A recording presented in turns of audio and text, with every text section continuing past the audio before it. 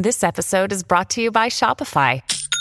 Forget the frustration of picking commerce platforms when you switch your business to Shopify, the global commerce platform that supercharges your selling wherever you sell. With Shopify, you'll harness the same intuitive features, trusted apps, and powerful analytics used by the world's leading brands. Sign up today for your $1 per month trial period at shopify.com/tech, all lowercase. That's shopify.com/tech.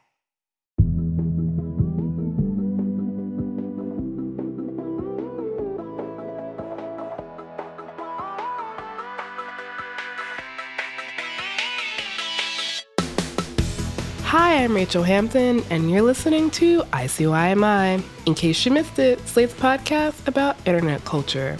And it is day 2,567 in the long Twitter siege. For now, I still have a blue check. It's unclear how long that will still be true. George Bush and Tony Blair have been resurrected as verified, but presumably unofficial accounts, and they're reminiscing fondly about the Iraq War on Twitter.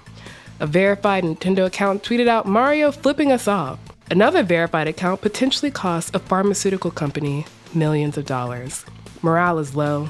The vibes are chaotic. It's unclear how long provisions of posting energy will hold out. This may be my last entry. Signing off.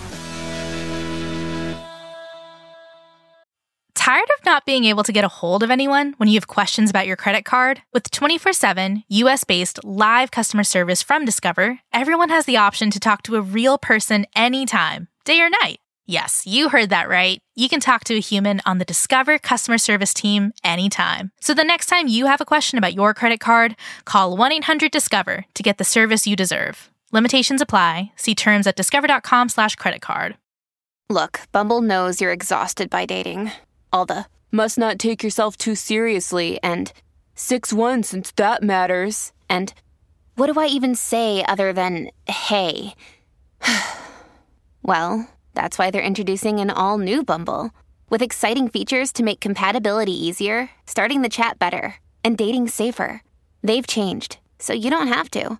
Download the new Bumble now. Hey, it's Kaylee Cuoco for Priceline. Ready to go to your happy place for a happy price? Well, why didn't you say so? Just download the Priceline app right now and save up to 60% on hotels. So whether it's Cousin Kevin's Kazoo Concert in Kansas City, go Kevin, or Becky's Bachelorette Bash in Bermuda, you never have to miss a trip ever again. So download the Priceline app today. Your savings are waiting. Go to your happy place for a happy price. Go to your happy price, Priceline. Just kidding! Well, not about any of those verified accounts. That all happened, but we have got a show to do, so I'm not signing off just yet. Small programming note, we will be doing another Ask a Tech Reporter segment for next Wednesday's episode, all about, you guessed it, Twitter. So if y'all have any burning questions about like the FTC or consent decrees, please send them our way so someone smarter than me can answer them. But today's show actually isn't about Twitter. Today's show is all about sex, baby. It's about you and me. It's about all the good times and the bad times that may be. That's right, we're talking about sex, specifically sex and the internet. After a short break, we'll be back with Samantha Cole, a senior editor at Vice and the author of the forthcoming book, How Sex Changed the Internet and the Internet Changed Sex. This conversation is so wide-ranging and fun, you won't want to miss it.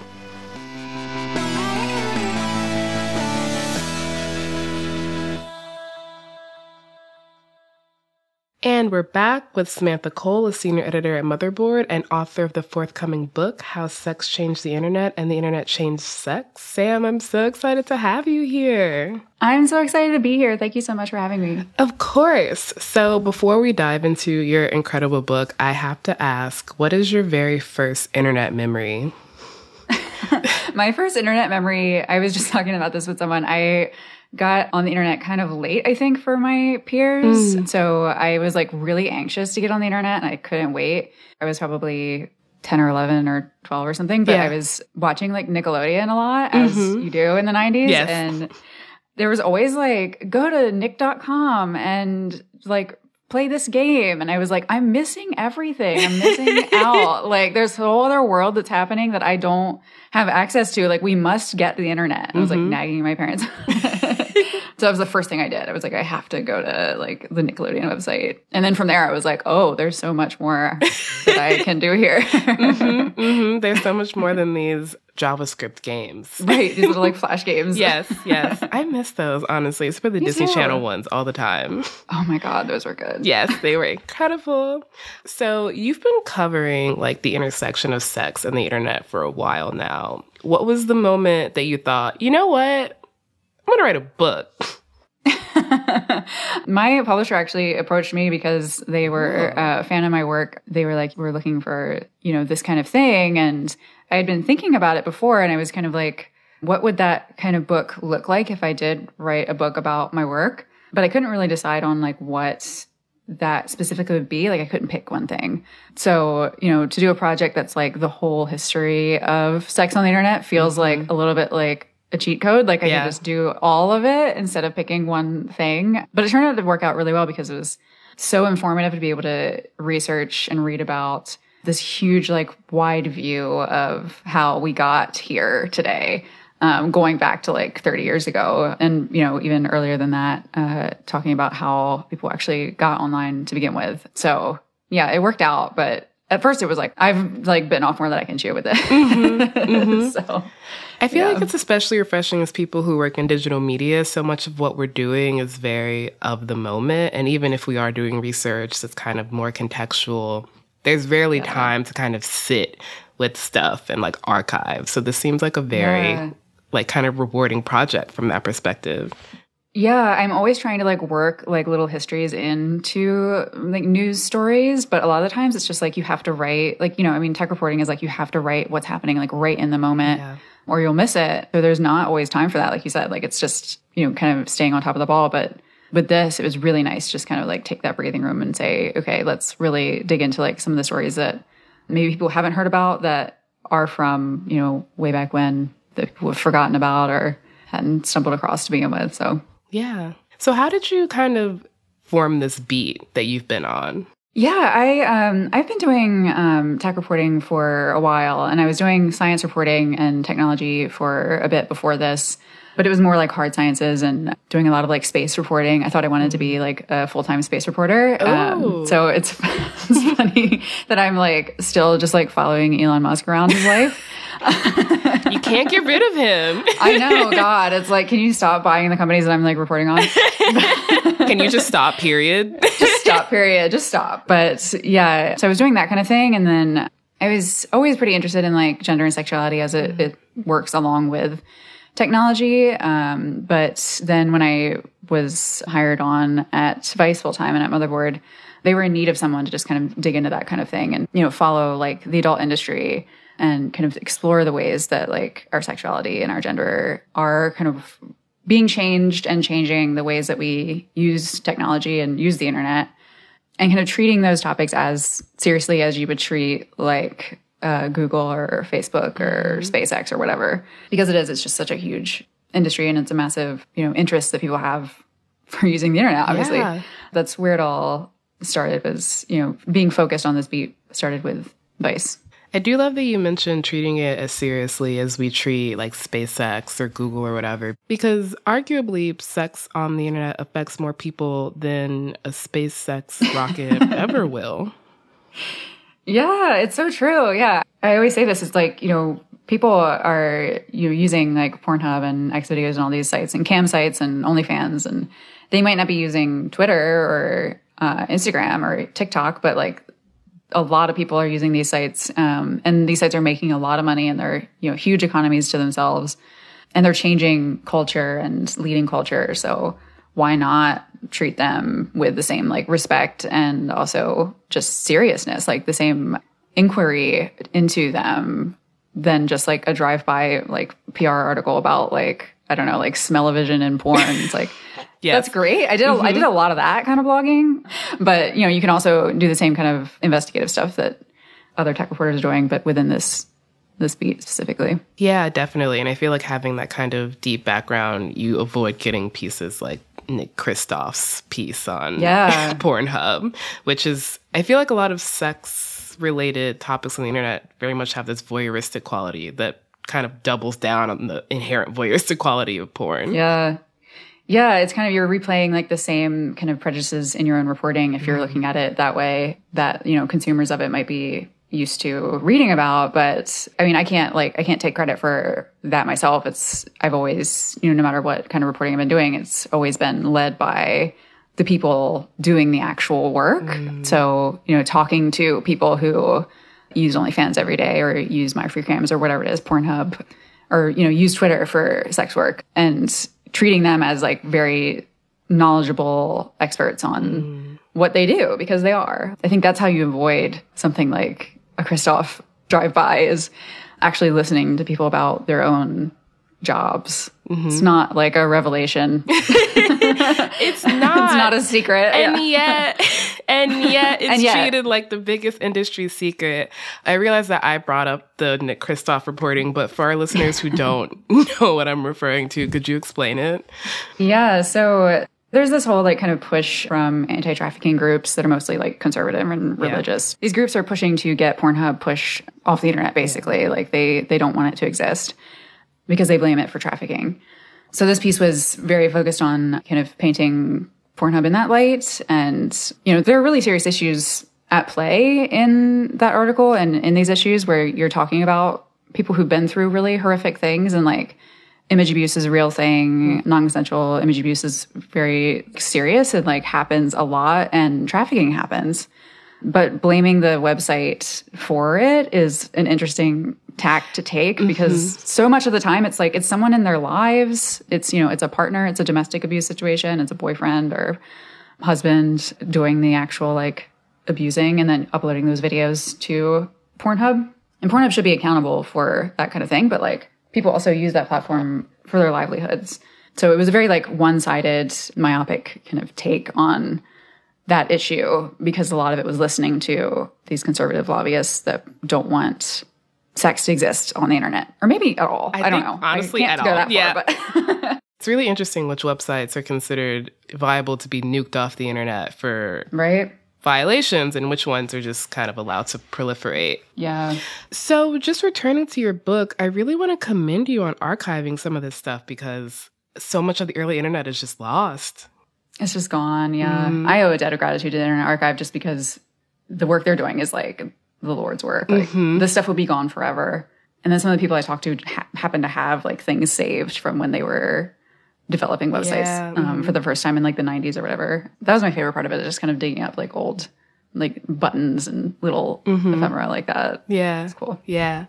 So early on, you made a distinction that kind of caught my eye. You wrote, "Today's social media feeds are a mix of the worst people's unsolicited opinions about World War III, other people dunking on those people, and commands that I don't scroll past crowdfunding requests for someone's sick cat.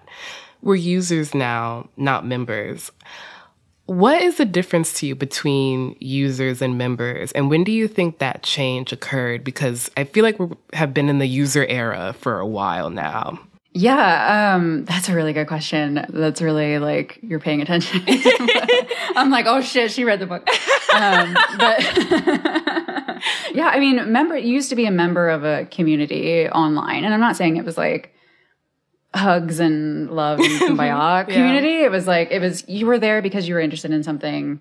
And maybe it was like a multi-user domain where you were like role playing, or you were a part of a bulletin board that was into like a specific kind of like porn or hobby. Those still exist today, but now we're all kind of like in the same pot with everyone else. For the most part, like we're all on Twitter, we're all on Instagram. Gosh, I think the distinction between members and users, I think, is more like it's a product now. Like we're using something that someone else made.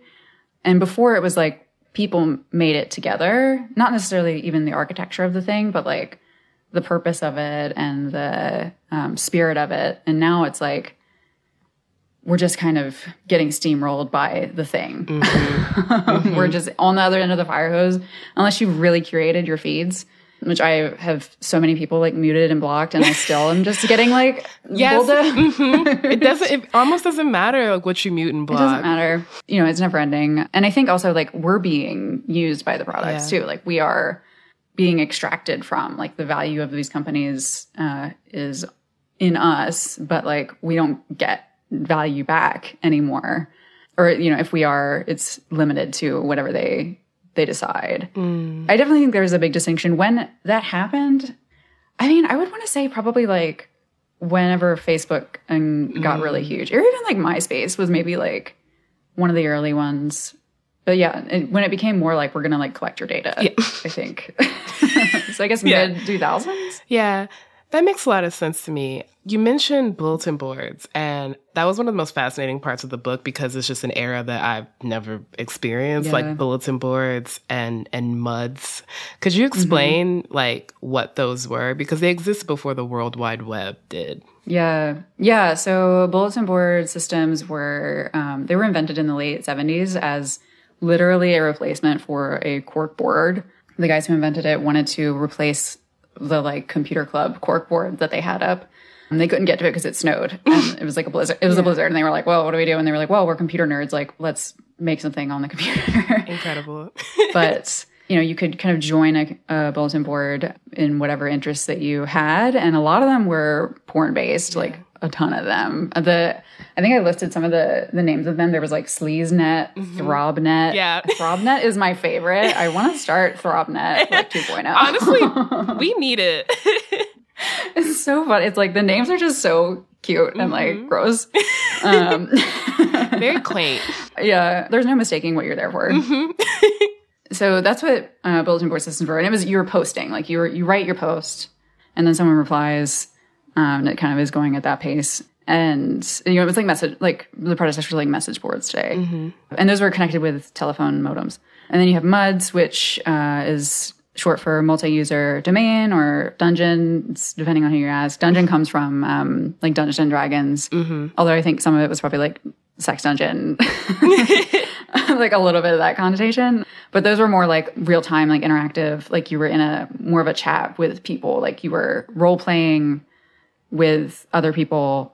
Sometimes they had themes. Sometimes they were like sword and sorcery type places where you were given a character and like had to like play the game essentially. And others were just social. You can describe yourself via text and then you could say like, I am, you know, like horrific dragon named Bob. And you know, that's what people saw you as in their minds. And then you role play as, you know, whatever that thing is. I mean, that was a really interesting part of researching this book, is reading about how people really, really, really got into MUDs and bulletin boards. But also MUDs were so immersive and like imaginative that you could really easily get sucked in and become like your social life in one of these things. Yeah, it definitely feels like a precursor to a lot of the kind of like Dungeons and Dragons live playing that happens right now. Yeah, exactly. Yeah. So, unfortunately, to go from something that's very fun to something that's not, I feel like moral panic about children's access to sexual content has existed pretty much from the beginning of what we think of as the internet. And like this comes up pretty often in your book. You wrote about a 1995 Time magazine cover, and the headline is Cyber Porn Exclusive. A new study shows how pervasive and wild it really is. Can we protect our kids and free speech? And that cover article, which Senator Chuck Grassley wanted entered into the congressional record, ended up being based on pretty shoddy evidence, right? Yeah, that was probably one of the first times that like internet porn panic showed up in the mainstream and like in people's awareness of what was going on. And, you know, it was the study that this article was based on. I mean, it was claiming that like 85% of all the images on Usenet were pornographic, and also that a lot of them were like pedophilia and bestiality and really horrific things. So the implication was like, your kids can access this and it's, you know, you should be horrified. And the reality of it was the research that the guy was doing was really shoddy, couldn't be replicated. He was accessing these Usenet spaces by basically lying to like the admin about like a book that he supposedly wrote about porn and then didn't exist. And like it was just research practices that would like make any researcher like cringe and die. Like it was really just bad. But then, you know, it's the cover of Time. It's like you couldn't really get more mainstream than that. But there were lobbyists saying, like Chuck Grassley, like you said, like he was like waving this magazine around on like the floor, like saying, what are we going to do about this? We have to stop this madness. Yeah. And it kind of like started this like push for more censorship of sex on the internet, and especially in the adult industry, which was just getting kind of like really, really taking off in 1995. So yeah, that was a crazy time to kind of live through. But, you know, you see it's still happening. Yeah. Similar kind of moral panics happening these days. It felt very familiar. Why do you think that particular moral panic about children having access to sexually explicit content, rather than other concerns that are kind of inherent to the internet as we know it, like harassment or privacy or scams, why do you think that particular moral panic is so bound up with the internet? Yeah, that's a good question. I think the internet offers, and always has offered, a really powerful venue for expression and also discovery. Like if you're using the internet for the first time, you're discovering things about other people, you're discovering things about yourself, about the world, opinions that you've never been exposed to. Like it's the opposite of like being sheltered and in like a isolated community. It's you can pick anything that you want to learn about and it'll all be there for you, for better or worse. Yeah. So, but I think that's scary for people who want to tie that kind of thing down. Like they don't want people to think outside of, you know, what they're told. So that's probably a galaxy brain take on like why really I think the big motivating thing is, you know, controlling people's experiences and their own expression in their lives. So yeah, I mean, and also like the kids stuff is really easy to get politicians on board with specifically. Yeah. You know, no one's going to say, I'm not going to sign that anti-trafficking bill because then you're the politician that is against saving the kids from trafficking. Yeah. So like it gets twisted. And we saw what happened with FOSTA SESTA, like where that was such a popular bill with like legislators because it was just like something they could just sign and look good. And they were like, oh, sure. Yeah. Anti-trafficking. Yeah. I'm trafficking bad. Like, no.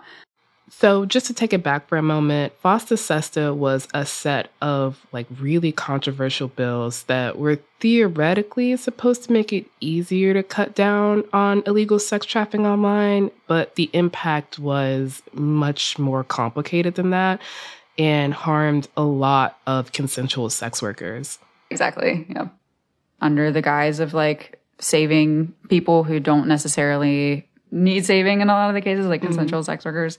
And also just like, it's just an easy win for these groups. I mean, I'm saying this over and over when this kind of thing comes up, but it's like anti-trafficking groups that don't focus on issues that are more systemic and more material to a person's experience and are more worried about shutting down a porn website aren't really trying to solve trafficking. They're just trying to win points. Yeah. And such a waste of time. Like there are so many people doing really good anti-trafficking work that is inclusive of sex workers and is inclusive of survivors of trafficking. And they're not focused on, you know, shutting down a porn website. They're actually doing real work. Yeah. On the harder things. Of course. I mean, it's much easier to just say we want to shut down this website rather than doing the actual material changes. It's harder to like house people, I guess. Apparently. And apparently it's time for a little break. After a moment, we will be back with Sam Cole to talk more about her book, How Sex Changed the Internet and the Internet Changed Sex.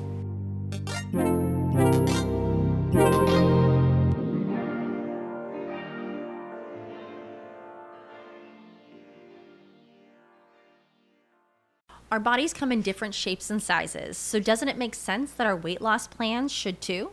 That's the beauty of Noom. They build a personal plan that factors in dietary restrictions, medical issues, and other personal needs so your plan works for you.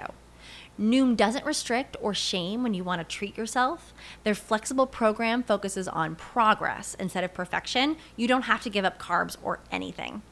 And with their daily lessons, you can learn something new about your food choices every day.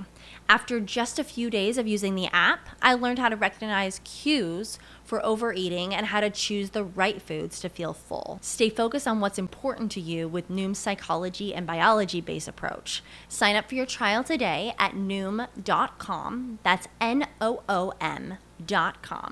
And check out Noom's first ever cookbook, The Noom Kitchen, for 100 healthy and delicious recipes to promote better living. Available to buy now wherever books are sold.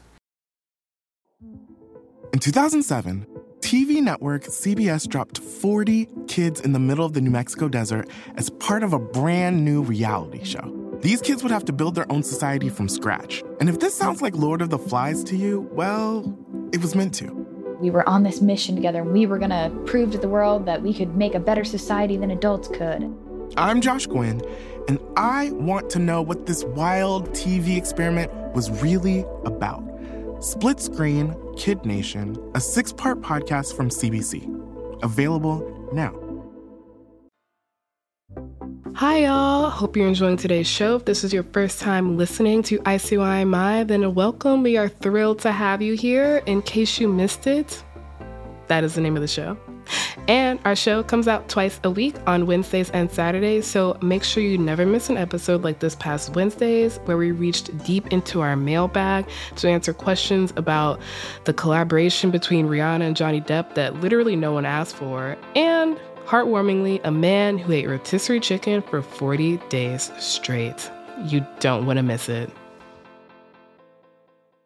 And we're back with Sam Cole. Could you talk a bit about how some of the technologies that we use, like every day now, like video conferencing, we're on Zoom right now, affiliate linking programs, and online credit card transactions were, to like a pretty high degree, pioneered and built by and for people either seeking or making adult entertainment? Yeah. The ways that people immediately started using webcams for sex is not surprising, but it's also like, it was immediate. It was so soon.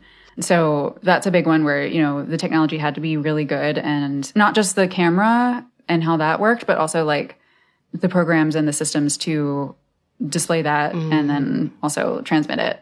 That also had to be like top tier, because people don't want to sit around and wait for like a web page to load. Yeah. I think you and I both are like, remember when like you could click on open a web page and then like go eat dinner or whatever and then come back and like it's done. So that was not like tolerable for this industry, because you had to do everything fast. And yeah, like you said, like affiliate marketing is a big one, because like link directories, which show a bunch of links to different websites. A lot of those in the beginning were porn websites. Like there would be a lot of like porn link directories, because there was just so much out there that you needed to organize it in a way that wasn't being done yet, because you didn't have like search engines. You had to go to a directory and say, oh, I'm interested in this. And they were using affiliate marketing to pay the bills to keep their websites online. So they were pioneering how to actually like make money as a website. And we use affiliate marketing still today. You know, it's like every day I'm on a website that has some affiliate marketing situation going on. Slate has affiliate marketing. So does Vice. It's a thing. I mean, and that goes way back to like porn sites and things like site subscriptions. Like they pioneered and members only content, which is a huge thing now for like Patreon. Streamers. Yeah, like streamers, all of this stuff that we use every day that's very much not safe for work was built on adult webmasters doing the work first and getting the bugs out. Yeah. And like online credit card transactions was pioneered by people selling and buying porn, which is so ironic, because now it's like, you can't even like keep a bank now if you're doing porn. So it's all embedded in there. Yeah. That really feels like a kind of through line of your book, which is that people who are pioneering and working the bugs out of this technology that we now all use are then pushed to the margins or erased. Yeah, it's constant. Yeah. Everywhere, still today. In your chapter on online dating, which I found really fascinating because online dating is the bane of my existence, you wrote, "It's telling that the way male techies of a certain era, the late 60s into the 90s, liked to refer to computing as godlike, or that they were gods. For the most part, these men made their fortunes by making everyone's worlds in their own images."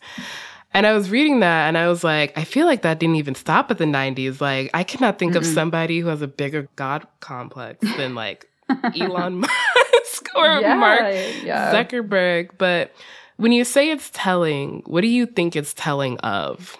I think it's telling of, I guess, the motivations, maybe. Like a lot of these guys, they would start a dating website and then use it themselves to try to get girls. And it was always men trying to get girls. So, you know, it was definitely, I think that era was shaped by those motivations. As you know, get girls and make money, whereas we're kind of and even like, I mean, you can go back to like Facebook's not a dating site, and that was the motivation with like the hot or not, or like the face smash or whatever. Yeah. So like, it's always the same kind of story. Over and over. So yeah, I mean, I think it's a pattern that like you notice that's not very discreet in the founders of a lot of these companies, where they want their own like socialize or dating circles to be better. And they also just like want to make a lot of money doing it. And they think that they are the arbiter of that taste for everyone. It's like everyone's going to want like this specific list of qualifications in a person. Like, you know, height, weight, eye color. It's like, thank God we see more like diverse online dating options today. And a lot of those are built by like people who aren't men. But, or at least with like people who aren't like cis men in mind, which is really nice. I think online dating is one way that like has definitely, I think the internet has changed sex in a huge, huge, huge way. You know, you didn't used to have like the power of everyone within a mile radius in your pocket. It's just so mind-boggling to think about that. If you take a minute and be like, well, if you had to describe that to someone 30 years ago, like, what? They would be like, no wonder, like, you guys are just fucking sick of this. Like, that sounds really overwhelming. When you think about it, even when you're on the apps, you're like just zooming out for a moment. This honestly usually happens when I'm swiping and I'm high. I'm just like, this is crazy. What am I doing right now? I'm in a relationship now, but like when I was using the apps, I was like, I feel like I'm shopping for an apartment. Like I'm just checking boxes. And that's all an online dating profile is. You're just checking boxes like a lot of the times, or at least the old ones like Tinder and stuff like that. What kind of impact do you think the God complex we're talking about has on the way the internet is structured as it's become like progressively more consolidated under billionaire tech founders? Yeah, I mean, that's one way, is like it's just becoming, monopolies of scale. It's just, you just have these companies that own and run everything. And, we see it happen with like the company formerly known as Facebook, with Meta just like bleeding money over like one man's ego trip of a project because he thinks people want to buy a headset. It's that kind of thing. It's like, I don't even have to explain what's going on with like Elon Musk and his power trip. It's just like, I think that I know what's best and I know how to run this, and I don't want anyone else's like input or anything. I mean, even like Steve Jobs ran his company that way. Yeah. And he was like lauded for it, but it's so toxic. It leaves a lot of people out, leaves a lot of people in the margins that are doing really interesting and cool and important work and culturally fascinating things that the algorithms that get built by these guys that have these God complexes leave out completely. It's just a problem that's a pre-internet thing. Yeah, it almost reminds me of the old like Hollywood studio system in a way. Mm-hmm. Yeah, definitely. Yeah, it's like, I am the decider of taste. And anyone outside of this will just not have a career or like a platform to go to that's not like Twitter or Facebook or TikTok. Yeah, and I think with that specifically, like deciding what people might be into based on what you're into, I think was a huge problem in the porn industry. Before the internet was, you had to go through agents and producers, and you had to do the studio system stuff and like be a certain look and look good on a DVD, or I guess it was VHS tape box at the time, or like on a magazine, and you sold your image away and the rights to that content. And that worked for a lot of people, and a lot of people got really famous that way. But like, Now, because people have it in their own hands and they aren't under that like God complex type system, they're deciding for themselves what they're into and what other people might be into. You have a huge variety of porn now than you ever did in any point in the past, because people actually find lots and lots of different things attractive. It's not just like skinny white blondes. Like it's tons of different things that are hot and sexy. Yeah. And it's like, wow, what a mind-blowing like revelation. But those people didn't have like access to like any of these, you know, I guess like means of production essentially, until you had the internet that enabled them to do that. So yeah. One of the people I found really interesting was Lifecaster Jennifer Ringley. I had never heard of her before reading this, but she's such a clear predecessor to so many of the things that are just a normal part of the internet landscape, like vlogs and live streams and like get ready with me videos. Could you talk a bit about Jennifer and like why you wanted to include her? Yeah, so Jennifer Ringley, she was a Lifecaster, is what they called them at the time. So she basically said, I'm going to set up a webcam. It started in 1994. And she was like, I'm going to just stream my life. And it was like 24 hours a day. And she just was like, I'm going to do this as an experiment and not censor anything. Yeah. And this was like of the era of like Real World, and like reality TV was really becoming like a thing. So people were already kind of primed for that kind of like voyeurism, I guess, to kind of watch someone else do nothing. Yeah. They did stuff on Real World, but you're kind of watching in Real World. Yeah. They did some wacky shit on Real World, but God, that era, I feel like I'm like tripping back to that. But she kind of paved the way for this like whole genre of people that were just like, I'm going to stream and do whatever, which eventually led up to like Twitch. Like the founder of Twitch was doing live streaming from his hat. Yeah. And people watched it and they hoped that they could like, in both cases, they were hoping to catch them like bring someone home or like having sex with their partner or whatever it was, and or like get undressed. It's like, that was kind of like the between the lines aspect of it was if you're not going to censor anything that you do in your bedroom, you're going to do some salacious stuff. She wasn't at all like a pornographer. She didn't call herself that or anything, but like it was just this very, no filter type of an experiment. And then, of course, the popularity of that was happening at the same time as people using webcams to stream just like specifically porn. Yeah. Like they specifically wanted people to just watch. They were just streaming all day, waiting for people to log in and doing like member subscription site type stuff. So that was such a turning point, I think, in the way that we use the internet in general. The idea of, you can just do whatever and be interesting. And you also just like use this tech, this new like webcam thing. Yeah. Just stream yourself in your house and not have it be like a studio or a set, I think was a big revelation. Definitely. When you say a turning point, what do you think we were turning from towards? I think we were turning from that, like that model of like controlling the product or like the labor of whatever you were doing toward like, I'm going to be like the brand and it's going to be me doing the thing and I own it. Whether that was just live streaming and that kind of thing and being like a personality or sex. And specifically with sex, that was a massive game changer for a lot of people, just to be able to do that kind of thing from home and to control it and to say, I own this content and I own all of the things I need to make it. And now that is just how everything works on the internet. Yeah, everything. Or all just like, I love it, personally. I don't think there's anything bad about that.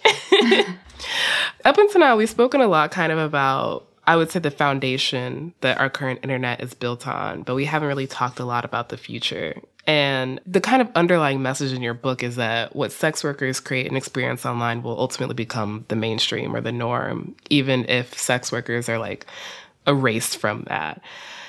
So kind of big and possible and last question is, what do you think is next? Like, what do you think is next in terms of sex online and in terms of like the way that's going to redound down? Yeah, I have not yet found a succinct way to answer that question. I'm sure you're getting it a lot.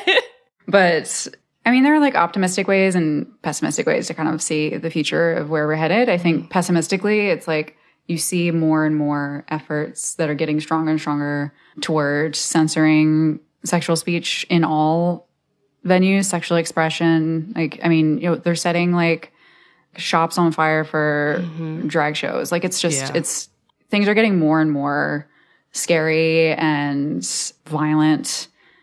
And it feels a little bit like the walls are closing in online, where you have fewer and fewer options to be able to express that side of yourself. I mean, Tumblr just brought back nudity, but not explicit nudity. It's like, you know, they got rid of the whole communities by getting rid of not safe for work content. And then you have Facebook that doesn't allow it at all, Instagram that doesn't allow it at all. And people kind of find ways to work around these things, but like you're risking getting shut down and losing access to a whole. It doesn't sound like a big deal if you're not on these things all the time, but you're losing an entire audience. You're losing touch with other people. You know, if that's your connection to like other people in your work, in your industry, it would be devastating. So there's more and more of that happening. I do think actually there's more pushback against that sort of thing than ever. You know, we saw with OnlyFans that tried to get rid of explicit content a couple years ago, and people were just like, no.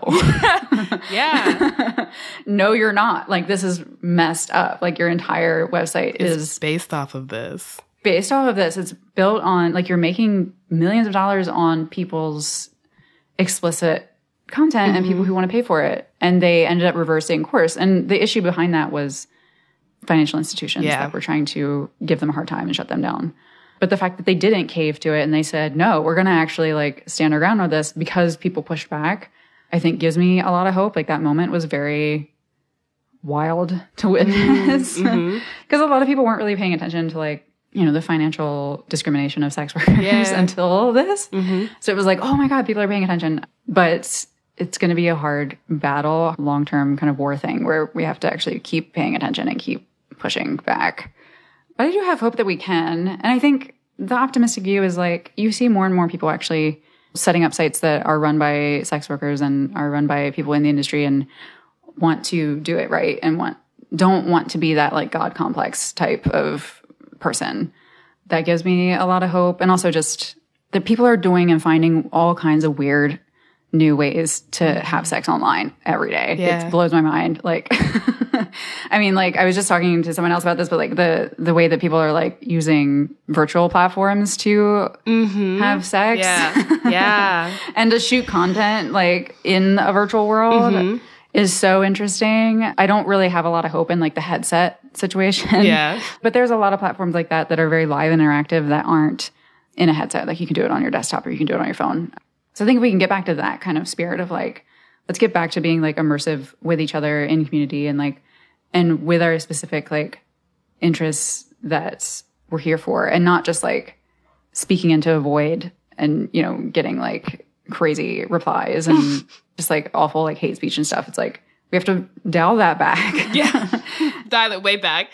And kind of get back to the things that made the internet good. If we can do that, I think we'll be okay. It's just, can we do it? It's a big if. I agree that the OnlyFans kind of pushback was really heartening at the time. It was not something that I expected. And I think it's a good model, like, going forward, of optimism about the internet when it's getting increasingly hard to be optimistic about the internet. I know, it really is.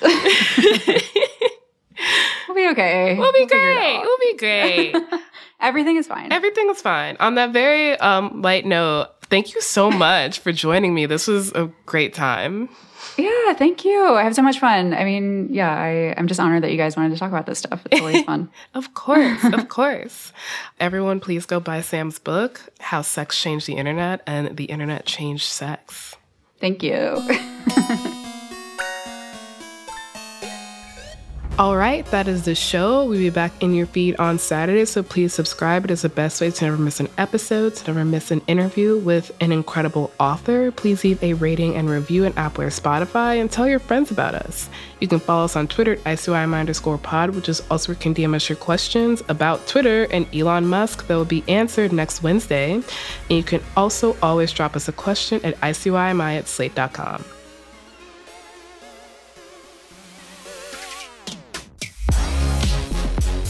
ICYMI is produced by Kevin Bendis, Daniel Schrader, and me, Rachel Hampton.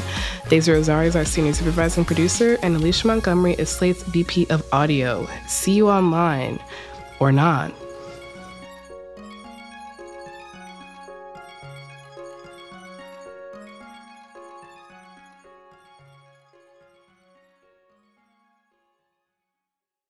This is the story of the one.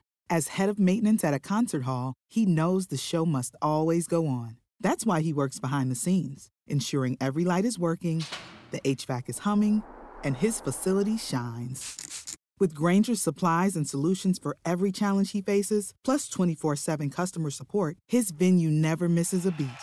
Call quickgrainger.com or just stop by. Grainger, for the ones who get it done.